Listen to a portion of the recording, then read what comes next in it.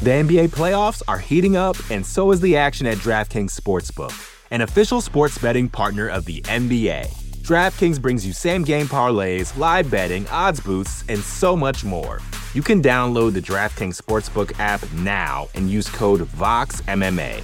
That's code VOXMMA for new customers to get $150 in bonus bets when you bet just $5. Only on DraftKings. The crown is yours.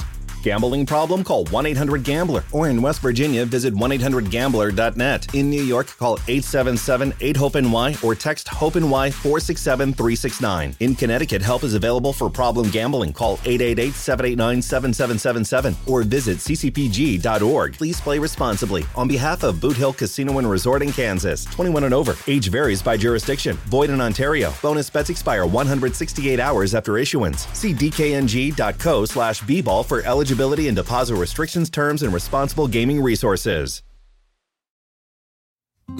Support for this show comes from Sylvan Learning. When children love learning, they can tackle any challenge life throws at them. Sylvan's Insight Assessment can help you determine if your child is ready for what's ahead. It can also identify gaps in learning and point out areas that could be of concern for your child so they can tackle what's to come. And right now, it's the best price of the year at $29. Go to sylvan29.com to learn more and get your child's assessment for only $29. That's SYLVAN 29.com. You're listening to the Vox Media Podcast Network.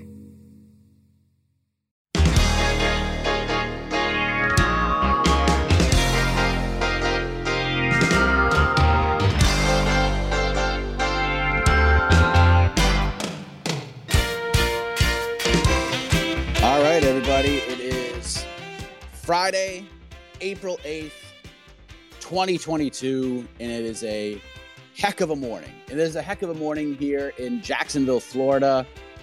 We're at the Host Hotel getting ready for the UFC 273 official weigh-ins, which is going to kick off at 9 a.m. Eastern, go till 11 a.m. Eastern. Hopefully we have zero hiccups. Everything goes smoothly. And then we have ceremonial weigh-ins coming up later on. And then somewhere in the middle, it's opening day for the Boston Red Sox. So that gets me excited. And then we got some other cool stuff that we have in the works as well, which you'll find out over at MMAfighting.com. But I am Mike Heck. Thank you all for waking up so early and jumping on. I know there's people in other parts of the globe, and they're thinking that early. This isn't early. This is late. I've been up for 12 hours, but it's been a good trip in Jacksonville. And I don't know if you guys were listening earlier throughout the shows this week. This is the first UFC event that I've covered in person since UFC 244, November 2019. That was before I was on with MMAfighting.com. And all the events I've covered for MMA Fighting have been either Bellator cards, BKFC cards. I covered the Triller card with Holyfield and Vitor Belfort, Jake Paul, Tyron Woodley too. Like, those are the events that I've been covering. So to be back in the UFC fray, they're just a well-oiled machine. I've talked about that many times. Here's what's going to happen, and 99% of the time it happens. It's just been fun. It's just been fun getting back on the road and then just being able to cover an event with Jose. I think him and I pack a solid 1-2 combo. The dude is absolute monster. So it's always nice to work with a true pro like that. But this is your show. It is a free-for-all Friday, and I want to hear from you for the next 30 or so minutes. We have to get out of here at 8:30 a.m. Eastern because we have the weigh-ins at 9 o'clock. So my goal is we're just going to get after this thing for the next 30 or so minutes. So if you got a question, you got a thought, UFC 273, anything else going on in the world of mixed martial arts, send in your request, raise that virtual hand, if you will, and we will get after this thing. And if you guys come in a little bit late, as always, this show will head on over to the MMA Fighting Podcasting Network shortly thereafter. So with that being said, I hope we can make this happen because we are 0 for 2 on these requests. My man, Dana Spite, please tell me this is going to work. Guess what? We're 0 for 3. Try again, Dana Spite. I cannot believe this. Just horrible luck for us. Let's get Tanner in here. Tanner, good morning. Morning, Mike. What's up? Hey, so out of the 3 big fights this weekend, which upset do you think would be the most impactful upset out of any of the 3 fights? That is a really good question. And a little teaser, if you know, there was no video, no live between the links this week, but last night I just got back to my hotel room. I filmed we just did a podcast reaction to the press conference, and then Jed and I went after it for an hour. And that was one of the questions I actually had for Jed on BTL was, which one would be crazier? Would it be Korean Zombie? Would it be Aljamain Sterling? Would it be Gilbert Burns? To me, and just based on how the betting line is, how the vibe is in Jacksonville, because you get to a certain point during these fight weeks where you can feel like it's a big deal and the anticipation levels are where they're at. The anticipation levels for Khamzat Chimaev they're just off the charts. Honestly, and I asked John Anik this question, that video is over at MMAfighting.com, if he had ever seen anything like Chimaev. Like, we've seen guys emerge, we've seen guys get pushed really hard, and we've seen fighters that we feel could be very special throughout their careers. And I always sort of bring up Conor McGregor in these situations because Conor got shot like a rock. It was like they basically strapped rockets to him and they pushed the button and he just soared off. And it just soared off. He just flew as high as he wanted to go. But the thing with Conor is every time he won, there was always, every single time, even after the Chad Mendes win, there was like, what's going to happen if he fights? And Mendes was a wrestler and Mendes took him down. But there was always some sort of built-in excuse or built-in reason or follow-up question about like, all right, well, what happens if Conor fights a wrestler? Or what happens if Conor fights this guy? Or what happens to this guy? With Chimaev, I'm not hearing it at all. Like, I'm not hearing that at all. Maybe early on, like after Fight Island, he got the 2 wins in 10 days. We're thinking, all right, we got to get this guy a step up in competition. What's going to happen if he fights somebody like this? And then he goes and fights Gerald Meerschaert, who, by the way, I have an incredible amount of respect for. Gerald Meerschaert is a good dude, but he's also a really good fighter and a super experienced fighter, and he presents some very interesting challenges to a lot of fighters. And it was just one of those holy crap moments when Chimaev just bolted him with one shot. And then the Li Jingliang thing, what he did there, I mean, just immoralized that poor man. And props, of course, to Li Jingliang for going to the press conference. But to me, if we're talking like headlines and interest and buzz, if Gilbert Burns beats Khamzat Chimaev, that will have the biggest impact, in my opinion. Aljamain Sterling would be probably a close second because of how those guys have built this fight up and the confidence that Aljamain Sterling has just exuded throughout fight week. It's actually been really fascinating to see, if we're being honest.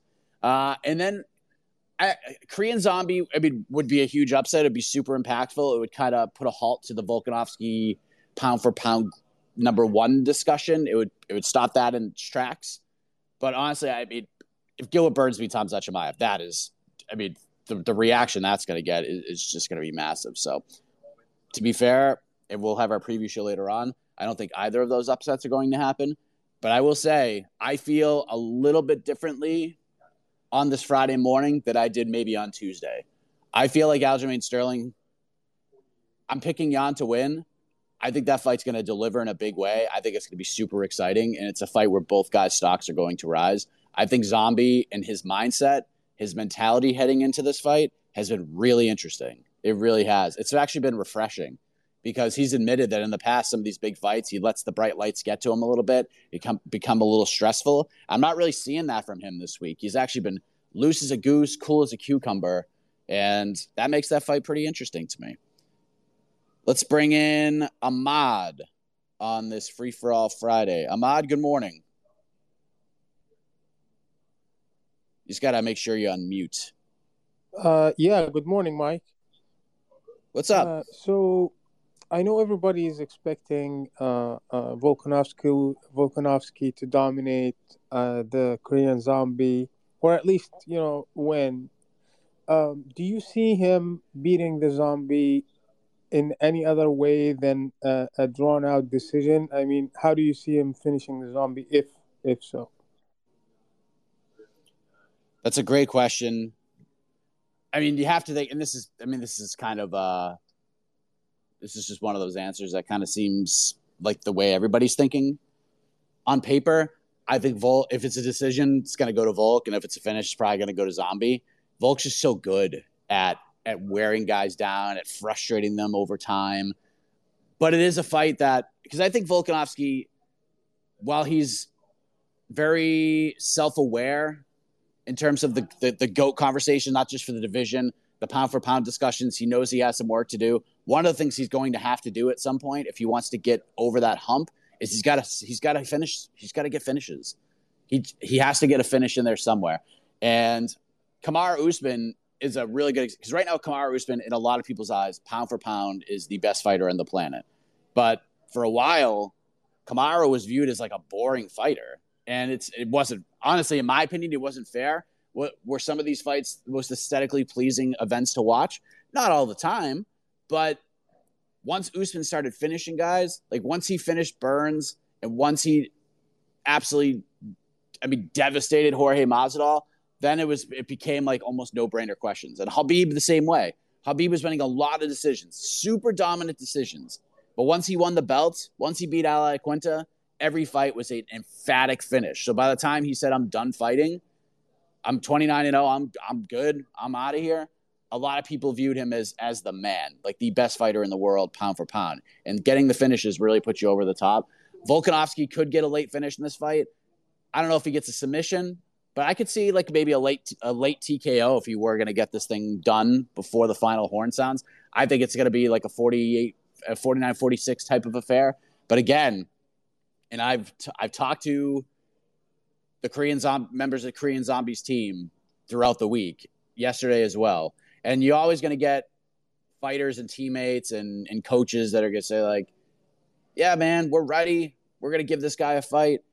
These guys are incredibly confident that Korean Zombie, it's like they know something that we don't know. That's the vibe I get just from talking to those guys. I ultimately think Volkanovski is going to win, but all of these fights, just being here, all of these fights are now more interesting than before I got here. I could tell you that right now. Let's get Aaron Ray in here. I think it's Aaron Ray, or is it Aaron Rhea? Good morning. You'll pronounce that wrong my whole life, so it's all right. I just wanted to make 100% sure. I had a feeling I was right, but I wanted to make sure. You nailed it. So, question I had this morning is around Hamzat, and I want to get your opinion. I feel like people have been making a lot about him being able to make the weight due to him channeling his inner DC last time.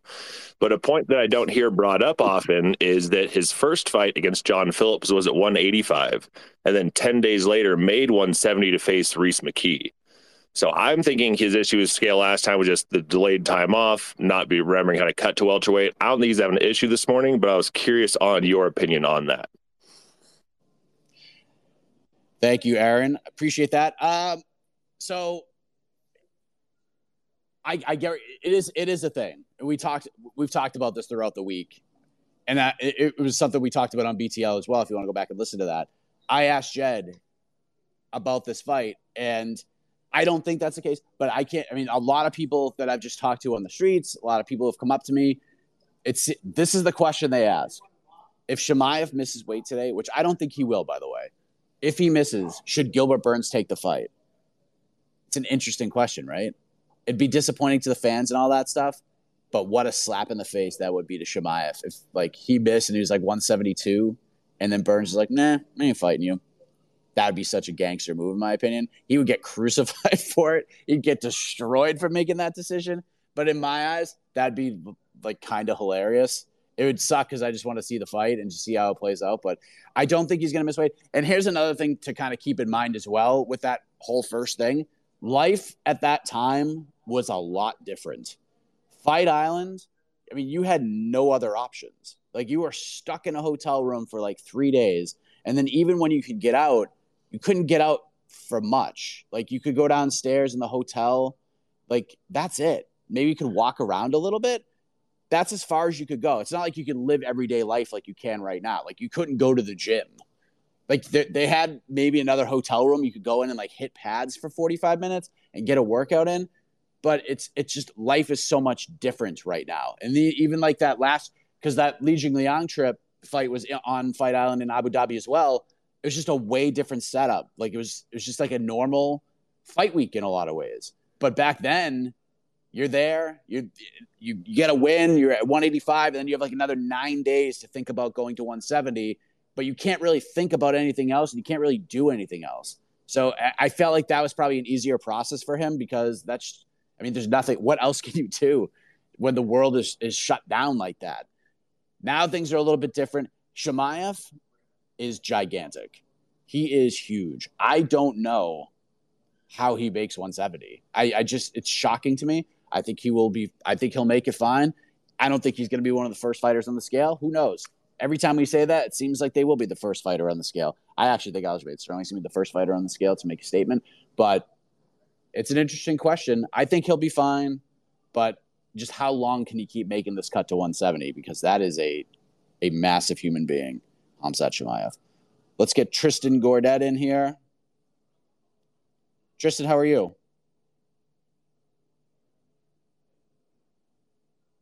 Are you there, buddy?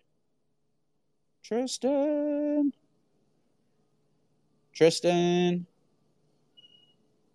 Come on. All right, try again, Tristan. We'll get you back in. Hendo Slice, you're next. Good morning. The NBA playoffs are heating up, and so is the action at DraftKings Sportsbook, an official sports betting partner of the NBA. DraftKings brings you same-game parlays, live betting, odds boosts, and so much more. Don't miss out as the NBA postseason winds down. And new customers to DraftKings can bet $5 to get $150 in bonus bets instantly. You can download the DraftKings Sportsbook app now and use code VOXMMA. That's code VOXMMA for new customers to get $150 in bonus bets when you bet just $5. Only on DraftKings. The crown is yours.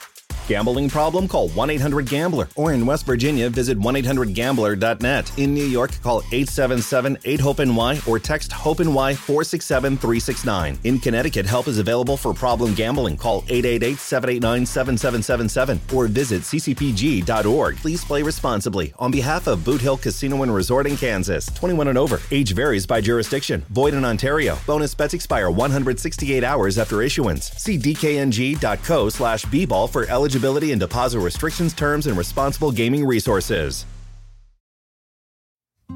Support for this show comes from Sylvan Learning.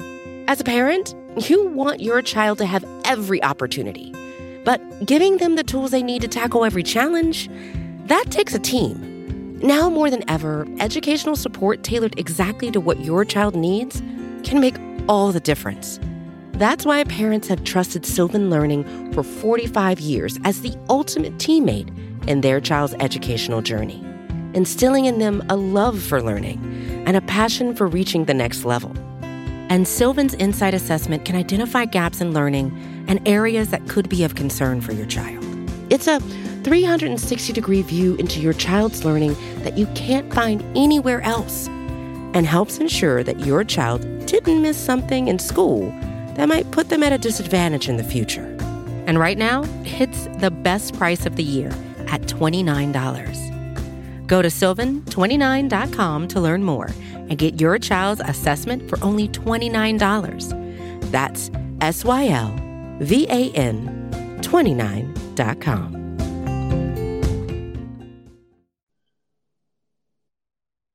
What's up, man? Just wanted to ask a question about the Volk show or the Volk fight.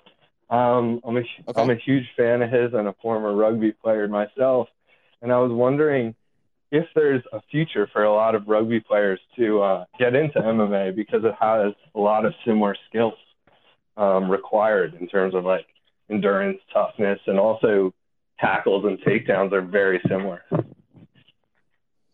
That is a very interesting question. Well done, Hendo Slice. Thank you for chiming in. I have played rugby a few times, but we didn't actually play it like it's supposed to be played. We basically just played, and I know in 2022, the name of this game, it doesn't sound as, politically correct as it does, but we used to play kill the man with the ball, and that was like our version of rugby. Like we just have a football, we would run around, and everyone would just chase you and try to crush you. And that's what we played. Jed Meshew actually played rugby in college, so he'd probably be more inept to talk about this.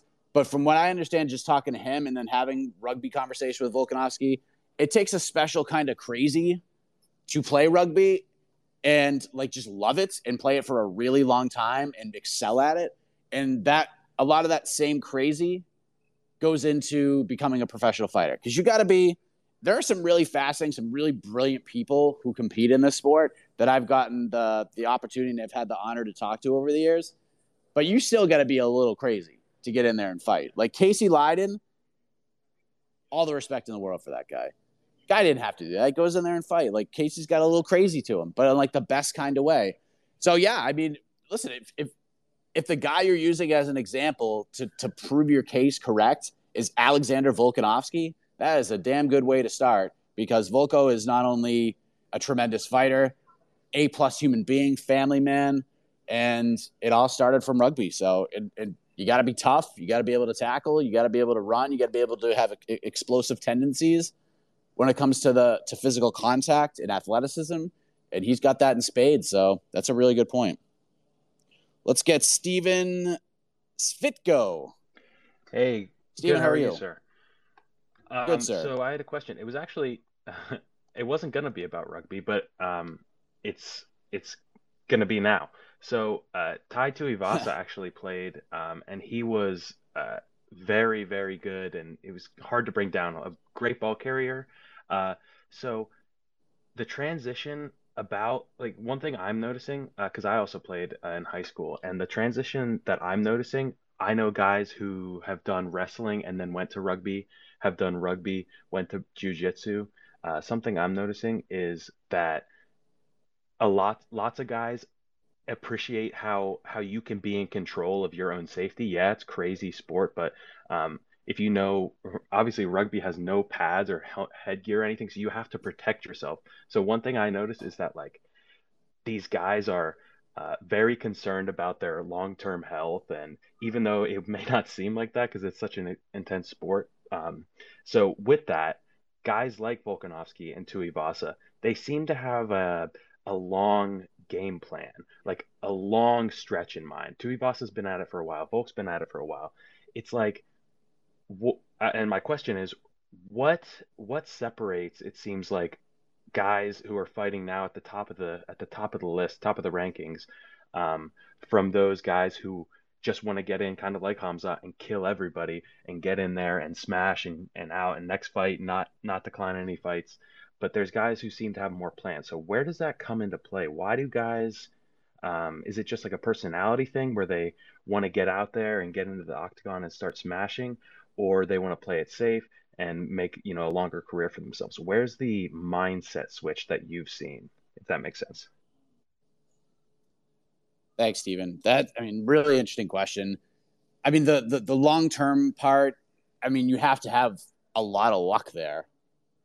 Especially in such a physically demanding sport, not just when you actually get in there and fight, but just the training and the strength and conditioning and everything that comes with it. There's aches and pains and being able to mentally fight through all of that, the nagging stuff. And it's also being able to know that, like, when you need to take a day off. It's not easy. Like guys like Chimaev, who is starting to get a reputation, not just as a fighter, but how hard he trains. That's a big thing. You just you gotta have some luck, but you have to know when to turn it off or when to slow it down. I think the guys that you mentioned do a really good job with that. And yeah, it's just one of those things where you got to have some luck. You got to get involved. And then for the mentality of like, how long do I want to keep doing this? It just depends on who you are. And a lot of that has to do with sort of the UFC pay structure and the win and show bonus, because, there are fighters who are just going to go in there that are fine just being exciting guys. Like, maybe they're not going to be world champions. Maybe they're not going to be contending for titles, but they're fine just going in there and just punching dudes in the face and getting hit. And they just like it. They like it. So they go in there and they get after it and they have fun, and maybe they get a bonus and get some money, and that's what it's about for them. And then there's others that are like, this is what I'm doing to take care of my family. This is it. I'm going to do this for as long as I can. I'm going to build a financial portfolio because I fight. And they look at it more as not I mean, they're all professional athletes and they look at it as sport, but they also look at it as a self-made business, investing in themselves. I want to be able to do this for 10 years, maybe a little more. And then I want to be able to be in a place where when I know I'm done, I could just walk away and never come back. I think that's the goal of a lot of fighters these days. It's not just about titles and wins and losses. They want to be able to be done when they're done. And I think that's all of our goals. Like, we'd love to just be in a position to say, like, all right, like, even if you're a doctor or a lawyer or an MMA journalist, you want to get to a point where you're at a certain age, your kid, like in my instance, like when my kid is out of the house and he's on and he's doing his thing, or he's in college or doing whatever, I want to be able to say to myself, you know what? I've had a good run, but now I just want to, like, chill out. But I want to be in a position to do so. And fighting, it's really tough to do. So it's important to, while you want to be a guy people will spend $50 on or $75, and you want to be an exciting fighter and you want to make the fans happy, at the end of the day, it's about making yourself happy. It's about making your bank account happy. And if you're married, that will lead to the wife being happy, because I know from personal experience, the wife likes money. Let's bring Tristan Gordat in. We're going to go for about 10, 15 more minutes, everybody. Tristan, are we there? Do we got this figured out? Are we good? We're good, man. We're good. Excellent. Here's the thing is that I'm surprised about. I just checked the card again. You have Aspen Ladd versus Raquel Pennington on this card, and nobody's talking. You do? Wait, hold on. Am I reading that wrong? No, that fight's happening. Okay, I just feel nobody was talking about that. I'm like, hold on a second. I remember you were talking to Aspen Ladd about her situation, and we got to see she got to make weight to bantamweight at 135. Raquel Pennington's on a 3-fight win streak, and I'm like, man, this is going to be a very interesting fight between those two. So I want your thoughts on that. And then going back to Tisha Torres versus Mackenzie Dern, I'm wondering if Mackenzie Dern could get this on the ground, because, you know, she had real trouble against Marina Rodriguez. She couldn't get her. She had very poor takedowns, and I'm curious if she's fixed that issue, because if she can't do this against Tisha Torres, I don't know if she's going to win this fight. Your thoughts? Thank you, Tristan. Tristan gets in on all this stuff, and I love that. So Aspen Ladd, Raquel Pennington, this fight came together pretty quickly, because if you recall, Aspen Ladd was supposed to fight Irene Aldana. We find out Irene Aldana is out of the fight, and then we find out Raquel Pennington gets the call on, I think it was about 2 weeks' notice, or 3 weeks' notice. It was short. It was less than a month, I could tell you that. And now Raquel is in, and I mean, especially on a card like this, no matter who Aspen Ladd or Raquel Pennington are fighting, when you have the two title fights and you have a guy, a sensation, if you will, like Khamzat Chimaev, and everybody's just talking about him, and it's just like Chimaev overload, everything's going to get buried a little bit more. It's just the way that it is. You find that on Conor cards. You find that on a lot of these other cards where some of these really good matchups and even the ranked fighters, they just sort of fly under the radar. And you can make the argument that even Tisha Torres, Mackenzie Dern is flying under the radar. Like, yeah, they got up at the press conference yesterday and they got after it a little bit and built the fight up. But I mean, when you're on a card with Khamzat and two big title fights, everything's going to feel just a little more under the radar. Although but the reaction I'm hearing, Tristan, is very similar to yours.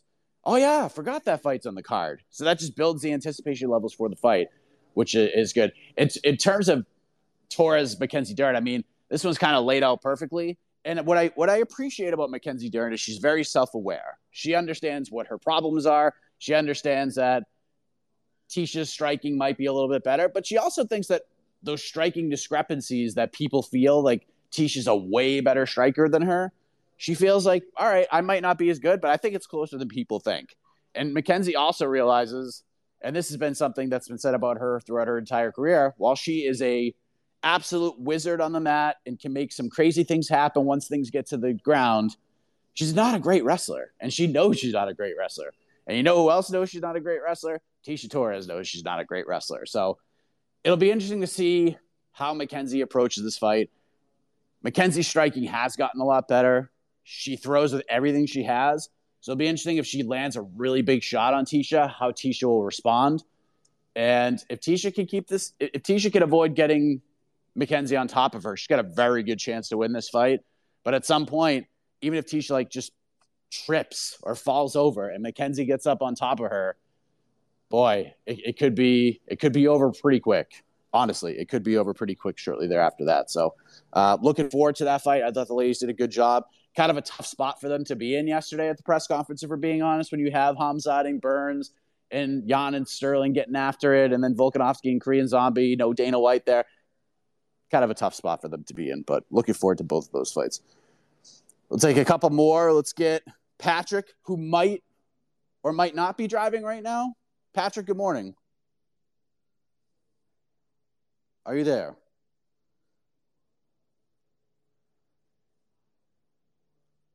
Patrick, are you there? All right, try again, my man. Let's spit Simon or Patrick Dakin. Simon, what's up, buddy? Hello. How are you? I just wanted, you talked about Hamzat, obviously, so I just wanted to get another question going. He was the champion in wrestling in Sweden in 92 kilograms, which is about 205. So he's at 170 right now. And I wanted to ask you if this pays any dividends to him in the fight. If Gilbert, or how do you see playing it out with having this in mind that he wrestled 205ers, which is like crazy to me. Yes. Like I don't know if what I said earlier, like just seeing the man in person, he's friggin' monstrous. He is humongous. I don't know how he makes 170. I have no clue. He's a huge dude. This will pay huge dividends because that's like the first thing you notice. Especially if you haven't seen it yet, you've probably seen it at this point if you're on this, but those two ran into each other at the hotel trying to like cut weight and everything. Hamzat is just so much bigger than him. He's so much bigger than Gilbert Burns. It's going to play huge dividends, and he's so powerful. It's going to be a huge thing in this fight. Honestly, that could be the big difference. Now, if things get to the ground, if Hamzat takes Gilbert down, gets on top of him, usually that's it. Doesn't matter. He just gets his hooks in. He's such a big guy and just starts landing big shots, and there's nothing you can do. You're just kind of trapped. Gilbert is obviously excellent on the ground with his jiu-jitsu, his scrambles. He hasn't had to really use it all that much as of late, but that's where this fight gets interesting. What happens if Hamzat gets that big takedown and gets on top, mounts him, gets side control? How will Gilbert respond? Can Gilbert force scrambles on the ground, even if he doesn't get back to his feet? Let's just say in the first round, in the first minute of the fight, we get the vintage Hamzat Chimaev. I'm going to pick you up. I'm going to walk you across the cage, and I'm going to slam you down. I'm going to get you inside control. What happens there? Can Gilbert Burns get out of that first round? Because maybe not getting up is the thing, but just transitioning, sweeping, moving, make sure you're in full guard, making Hamzat work, but not get that quick finish. What happens then? What happens if Hamzat starts to fade a little bit? Then maybe Gilbert can take over. So I think Gilbert, his best chance is he's going to have to weather a huge storm and let Hamzat tire himself out and just let this fight continue on and just work like that. This could be a war. And I think if it is, that's Gilbert's best chance, honestly. If he wants to get in there and have like a technical kickboxing match with Hamzat Chimaev as not the path to victory, but he's a very smart guy. And I think he knows that. I think he knows exactly what he needs to do here, but just implementing it against a guy like that, boy, you're asking for a lot. I have to see if we can make this happen, Dana Spite. I have to see. No! Are you here? Oh my gosh, this is amazing. What's up, buddy? Say, Mike, I love the show. I want to hear one of the last questions. I have a lot more to say, but I'll just end it with who do you think's going to win? Who do you think's going to win each fight? Who do you think won the press conferences? And do you predict anyone to miss weight? That is my 2 cents. Thank you, Dana. I'm glad we got the technical aspect worked out. I'll just talk about the first 3 fights. I think I'm leaning to. I mean, I have the favorites to win them all. I think Volkanovski's going to win. I think I think Jan's going to win, and I think Khamzat's going to win. I just think Khamzat is the man. I think Gilbert Burns is tremendous too. A big fan of him. I just think sometimes just between the skill, talent, even if you want to play the destiny game, you could play the destiny game here. I think the world is aligning for him in that way. So I think the three favorites will win. I do think Jan and Sterling is going to be a really good fight. Like, I think it's going to be a war. Now, I use this fight as an example, but I think this is how it's going to play out. I think Sterling's going to win the first round, might even win the second. But the last stretch of that fight, the final 3 rounds, it's going to look like, and if you haven't watched this fight, go back and watch it. You know what I'm talking about? Go watch Zabit Magomed versus Kyle Bochniak. You're going to see things like that where Jan's just going to get going and he's going to hit Aljo, and Aljo's going to be fine with it, and he's going to come back and fire shots, and Jan's going to land something massive, and Aljo's going to keep walking. He's going to keep going, and they're going to have some good exchanges down the stretch. I'm predicting a 49-46 for Petr Yan, but at the end of the day, I think it's going to be a great fight. I actually think it's going to get the fight of the night because I think it's going to be much more of a war than people think it is. Like, Sterling is probably the biggest heel in Florida. He was getting booed out of the building yesterday. It was crazy. And Jan was getting cheered like he was freaking Elvis Presley in the 50s and 60s. It was wild. Absolutely wild. But here we are, 2022. All right, we'll take a couple more. Whoops, didn't mean to do that.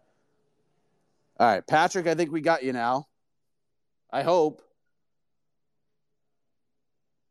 Let's see. Can we do it? Can we make it happen? All right. Oh, no. Try again. Get in again, Patrick. We had you. We lost you, and then we had you at the very end, right before I gave you the virtual boot. Underground MMA Rhino. The only question I really got for you is I want to know about all this love for Petr Yan and Khamzat. You know, I mean, the love for them is beyond. So, and I do agree that they're both very talented and amazing what they've brought in their kind of short careers in the MMA for the last few years. But like at this point, guys are talking like they can't be beat. And I just haven't seen that in a long time. I do see if, Gilbert Burns gets manhandled in one round, then we've seen something we haven't seen in years, probably since, Connor's heyday in the featherweight division. But like, do you honestly see these guys kind of running for the next 5 years and being like Anderson Silva in his prime? Good question. Short answer, yes, I do. Obviously these fights have to happen and things have to play out and work out the way they want them to. But Jan is just such a talented fighter. I felt that way from Jump Street. I understood the questions and some of the reservations people might have had. Maybe it was the level of competition, the Uriah Faber win, and maybe his road to the title wasn't as difficult, if you will, as maybe some of the other guys, especially some of these up-and-comers that are fighting at 135 now. But Jan is really good, and I thought he was looking really good in that Sterling fight. He was on his way to winning that fight before the illegal knee. And let me just say this, and I've said this many times before. You cannot there's no asterisk next to Aljamain Sterling being the champion. You may not like the way the fight ended, and you may feel a certain way about it. But at the end of the day, rules are rules. And if you break the rules, you should be penalized. Jan broke the rules, landed an illegal strike. Aljo couldn't continue. He was deemed unable to continue. He's the champion. That's the rules. So we can't give him too much crap for that. Jan is a super talented fighter. That Corey Sandhagen fight will age like a fine wine. Every time you go back and watch that fight, I think you get even more appreciation for Jan and his skill set. And the fact of the matter is, both him and Khamzat already are this talented, and they're both pretty young. Their careers are just getting started. Neither of them have hit their athletic primes yet. That's scary. That is scary to think about. And they are very good at evolving with the game too, especially Petr. We see Petr improving and doing different things, and his game evolves almost every single fight. And that's the difference sometimes. That's what you want to see from these guys. Are they the same fighter they were 2 fights ago? Have they? They're different tools in the toolbox, and I feel like with Petr Yan, we see like either one that's refined or we see a new one.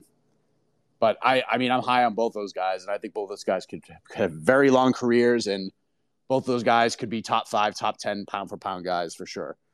All right, we're gonna take 2 more. Yeah, maybe 1 more. I don't know. Dax, what's up? Hey, Mike. So we kind of have the layout of the first 6 months of, big UFC fights.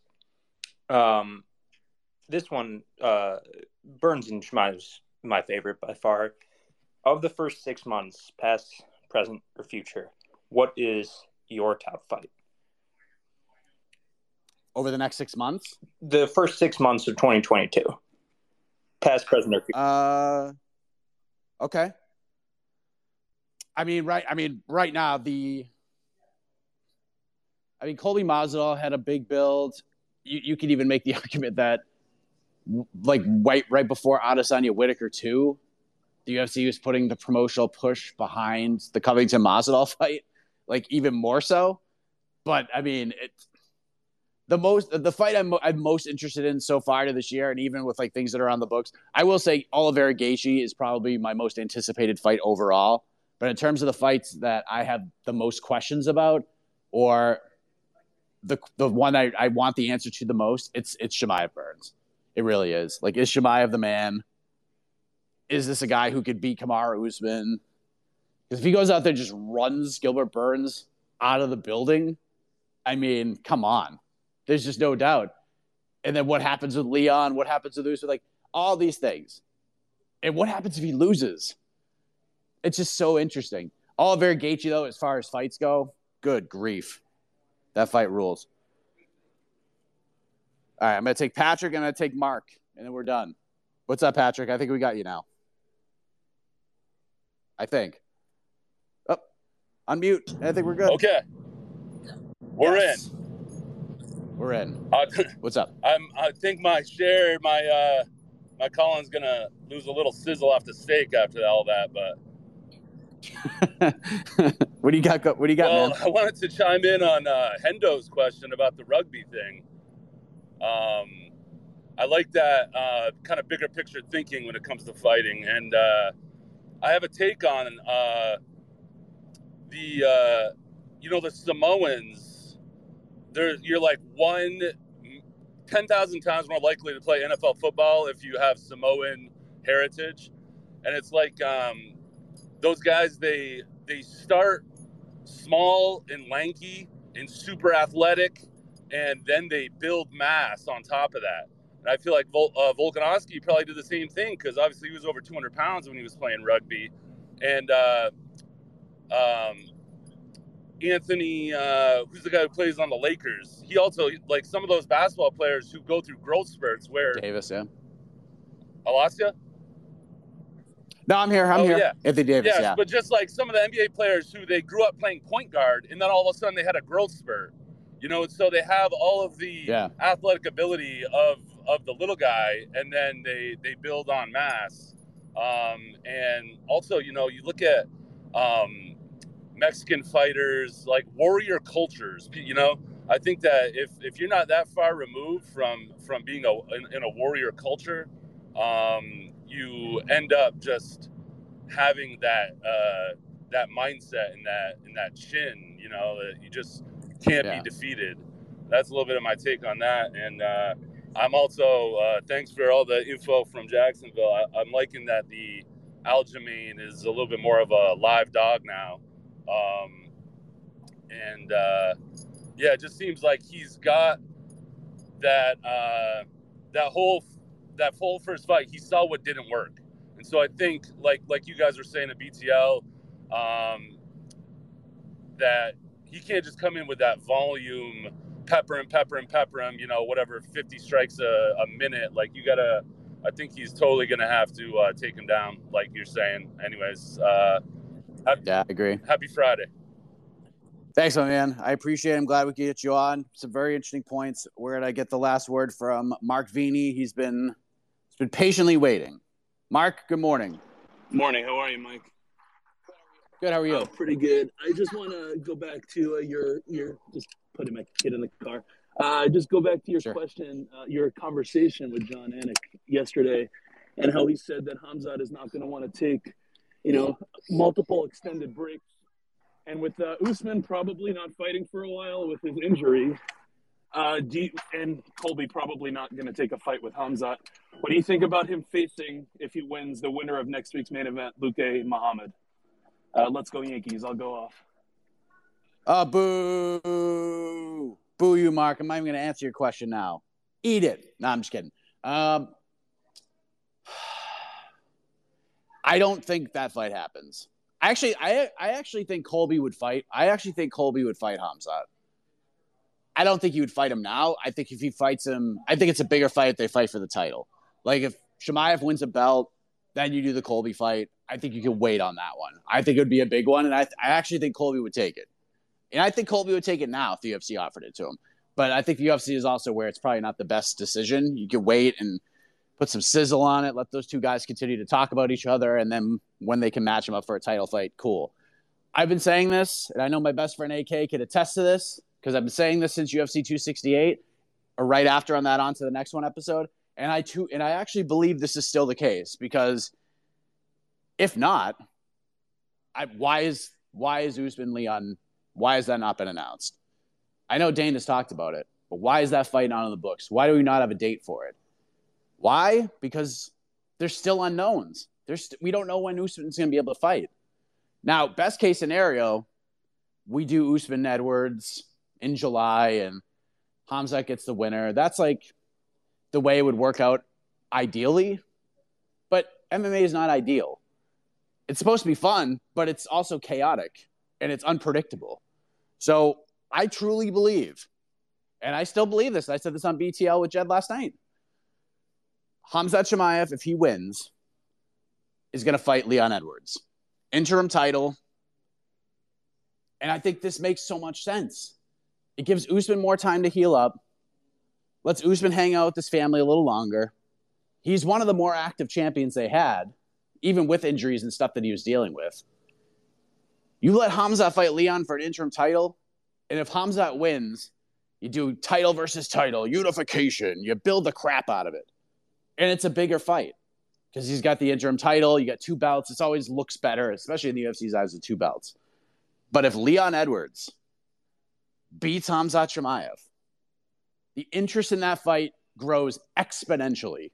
It's a 10 times bigger fight coming off of a win over Hamzat Chimaev than it would be coming off the win over Nate Diaz, which still everyone's talking about Nate in that fight. So I actually think it's going to happen. Like if Usman can't fight International Fight Week and we can't get Jones Stipe, I would not be shocked in the slightest to see the UFC headline International Fight Week with Hamzat. Honestly, Hamzat versus Leon Edwards, interim title fight. Do it. Just do it. Like people hate the interim title situation. I get it. Sometimes it's not called for. This is a glorified number one contenders fight, and everybody sort of knows that by now. Both guys would get more money, but there's a purpose to it. We're not disrespecting Usman. We're just saying, like, here's the number one contender. We're trying to get you paid, son. We're trying to get you the biggest fight possible because he's not getting Canelo. It's never going to happen. And he's not fighting Conor McGregor. So what's the biggest fight we can make? We wait. MSG, Usman versus the winner. Either Leon Edwards, Hamzat Chimaev, October, November, December, whenever. But whoever wins that fight, interim belt, two belts, fight's huge. It's way more interesting. Way more interesting than if you just threw them in there now. Even if Hamzat beats Gilbert Burns on Saturday, which a lot of people feel he's going to do. Even if he does that, people are going to be clamoring for it. Sorry, Leon, no title fight for you. Hamzat skips the line. That's what people are going to be calling for. That's what Dana White's going to be asked at the press conference. And that's what we're going to be talking about all week long on these shows. But we can wait. Leon still gets his title fight, gets a huge one with Hamzat, and the winner goes on to fight Kamaru in a fight that's just much bigger. So there's no need to rush this one. Let Usman heal up. Let him get some time with his family. and then he comes back to an absolutely huge fight. All right, we are done. I got to get out of here. I'm surprised my best friend is still here listening right now because we got our weigh-in show coming up. 9 a.m. Eastern, 22 minutes from right now. Myself, Jose, AK, EKC Leiden, one of the pound-for-pound greats. We will be there, along with the fighters, of course, because that's what you're there to watch and listen to us in the background, but you want to see the fighters make weight. Someone asked me earlier if I think there's going to be any weight misses. I'm going to stay positive here and say no. No weight misses today. But that's it. We'll see you on the YouTube channel. Appreciate you listening. If you missed it, if you missed the early part of the show, it's going to go up in the MMA Fighting Podcasting Network probably within the next 20 to 25 minutes. So thanks, everybody. Have a heck of a Friday.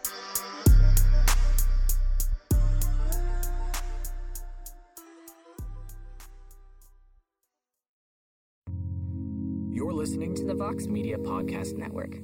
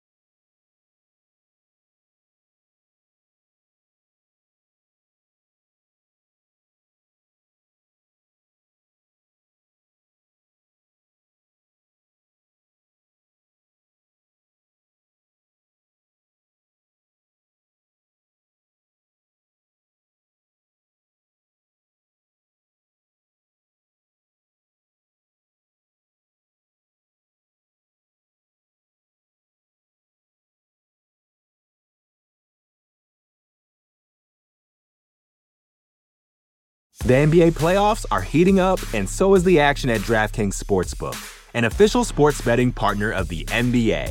DraftKings brings you same-game parlays, live betting, odds boosts, and so much more. You can download the DraftKings Sportsbook app now and use code VOXMMA. That's code VOXMMA for new customers to get $150 in bonus bets when you bet just $5. Only on DraftKings. The crown is yours.